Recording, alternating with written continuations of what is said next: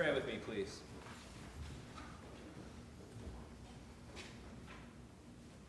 Lord, we ask humbly that you would fill our hearts with your truth, Lord, that we would know that we are your treasured possession, and that you would stand for nothing to be in the way of a relationship with us. I pray this in the name of the Father, and the Son, and the Holy Spirit. Amen. Amen. You may be seated.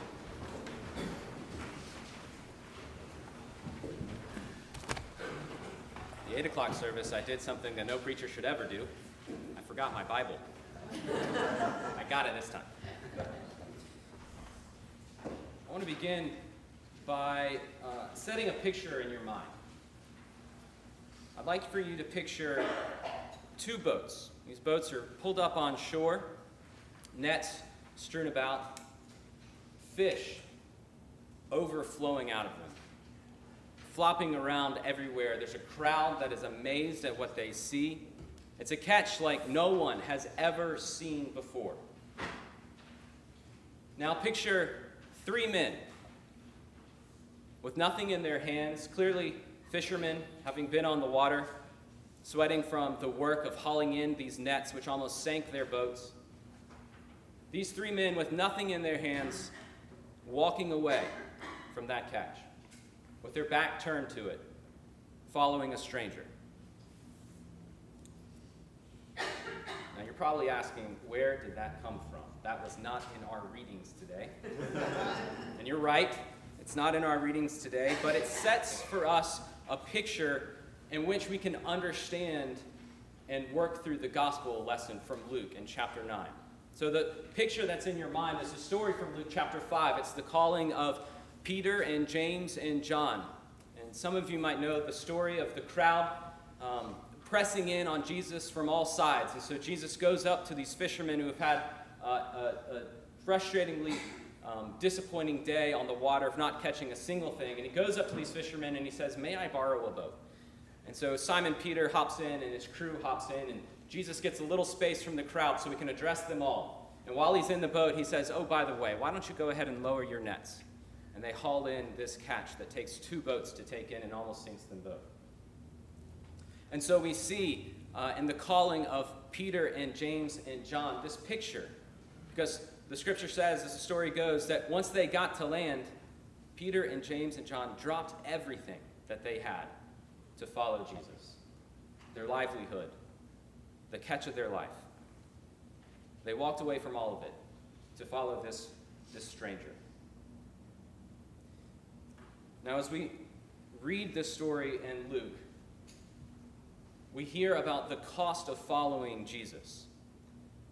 And we read about the cost of what that means personally. And so I want to set this picture in front of us so that we can work with it. Because what we see in this picture is two things, and they seem contradictory at first. But hopefully, by the end of the sermon, we'll understand a little bit more about how they don't actually contradict each other at all. The first thing that we see is that the gospel, that following Jesus, friends, it will cost us everything. And yet in this picture we also see that the gospel will cost us absolutely nothing. So let's take a look. If you want to open up your Bibles, we're in Luke chapter 9. I know there is the bulletin insert as well if you want to read along. I'm going to be focusing on the second half of our gospel reading in Luke. I struggled for a couple days to come up with the message that brings both of these two accounts together, and the Lord didn't have it for me. We'll have to save that one for another time. So for now, we'll just focus on the second half, beginning at verse 57. Now, the first thing to notice is how Luke has arranged this text. These are three different incidents that happen along the road as Jesus is walking, as his disciples are following him. Luke doesn't give us names, and he doesn't tell us the response. He doesn't tell us what these individuals do after Jesus rebukes them to some extent. So the focus isn't necessarily on these individuals or on how they respond. The focus seems to be on the cost, what it is that they share in common, what they bring to Jesus, and what his response is. And what they share is an uneasiness about the cost of following Jesus. So we pick up in verse 57. As they were going along the road, someone said to Jesus, "I will follow you wherever you go." Now, Luke doesn't give us a ton of context just yet. That sounds like a quality disciple, right? That's what you want to hear from those who are going to follow you. But Jesus, he has this ability to see within our hearts. And so we see in Jesus' response that he must perceive something in this person that is unsettling to him. Jesus responds, "Foxes have holes and birds of the air have nests, but the Son of Man has nowhere to lay his head." It appears that Jesus saw in this person an attachment to the comforts of home. Maybe this person had the zeal to follow the Lord, but maybe he didn't know it himself. He had a love for the comforts of home. And so we see the first thing, the cost of following Jesus. We see that it costs us our home.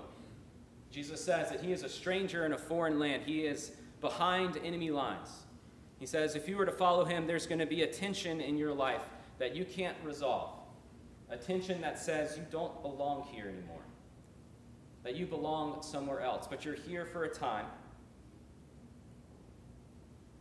And so the first cost is our very home. Following Jesus costs us more than just that comfort, though.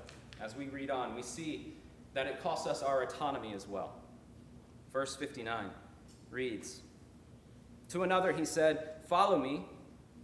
But he said, 'Lord, let me first go and bury my father.'" Now there's a lack of detail in this story. We don't know exactly how to interpret what this person means when he says, "Let me go and bury my father."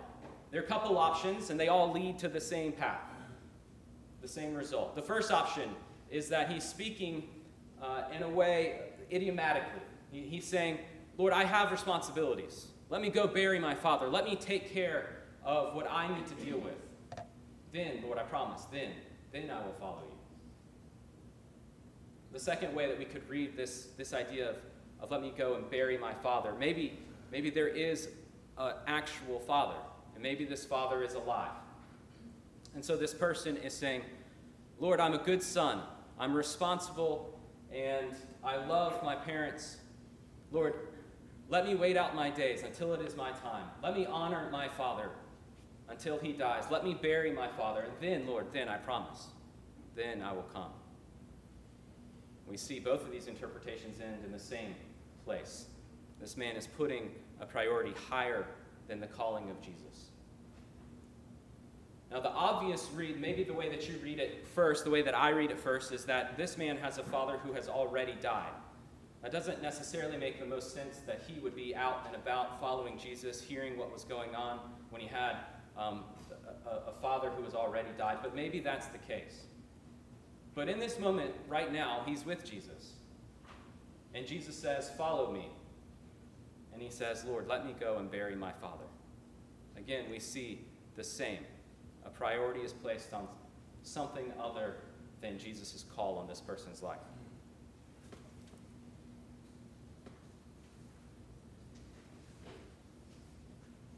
Jesus responds in verse 60. Jesus said to him, "Leave the dead to bury their own dead, but as for you, go and proclaim the kingdom of God." Again, there's a little bit of confusion with the brevity.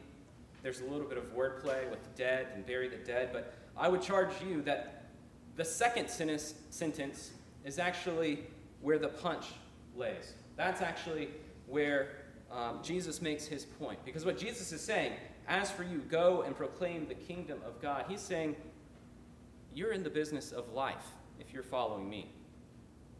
Don't go and proclaim death when you have the chance in my name to go and proclaim life. That is the good news of the kingdom of God. Jesus is saying, let the spiritually dead bury the dead. That's not your job. Your job is to bring life to a world that knows death. If you're going to go with the words of life.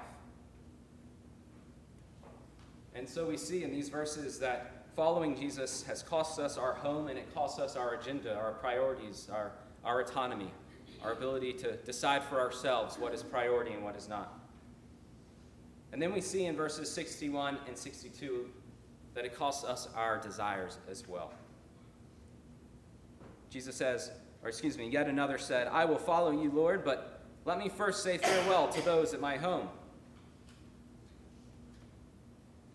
And Jesus responds, no one who puts his hand to the plow and looks back is fit for the kingdom of God. Jesus is saying, no one who sets his heart on the kingdom of God and then wavers is worthy of that kingdom. I don't know about you. At this point, these three little incidences begin to weigh kind of heavy on me. I begin to think, wait a second. I have a hard time deciding what's for breakfast. How am I to be unwavering in my pursuit of the Lord, day in and day out? Am I really fit for the kingdom of God if these are the requirements? If this is the cost? And this is where the truth of the gospel comes home. This is where it throws our reasoning on its head. Right? Because what the gospel says is, though the cost is high for us, that the cost for God is even higher. Friends, Jesus left his home. He left his home for you and for me, for Peter and for James and for John. He gave it up so that we might know him. Jesus gave up his autonomy. It's in the Garden of Gethsemane that he prays, Lord, not my will, but your will be done. Friends, Jesus gave up his own desires when he let the enemy bind him, when he let the enemy put him on a cross. Friends, the gospel and the cost for God is much, much higher than the cost for us. Because Jesus did all that, because it cost him so much, we can say contradictorily,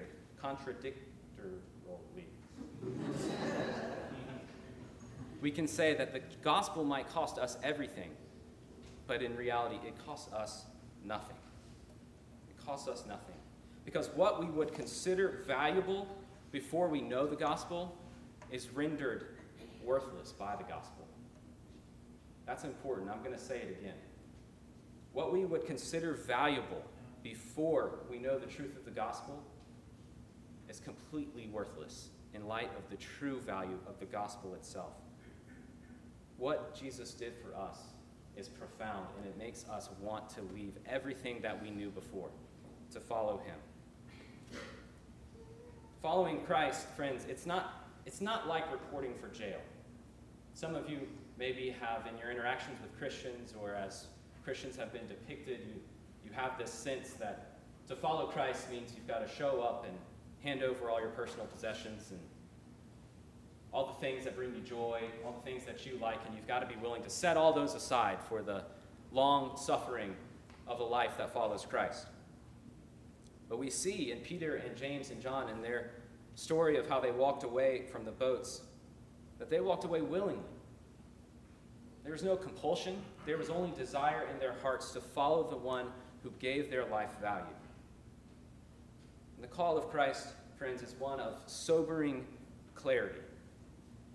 And if you are here today and this is news to you, if you don't know what it means to follow Christ, to have known him in your heart, to have a relationship with him, let me present to you the two choices that the gospel lays out before you.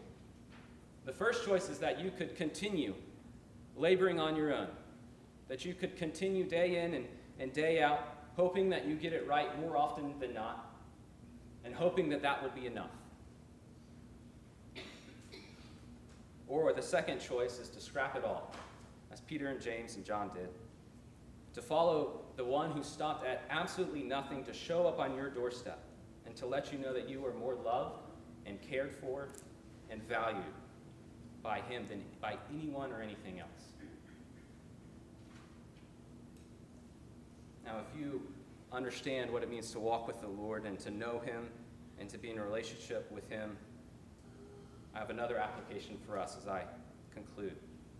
Maybe it's because of how we were raised. Maybe it's because of where we're from. Maybe it's because without intentionality and without discipline, a fire which burns red hot can fade into a smolder.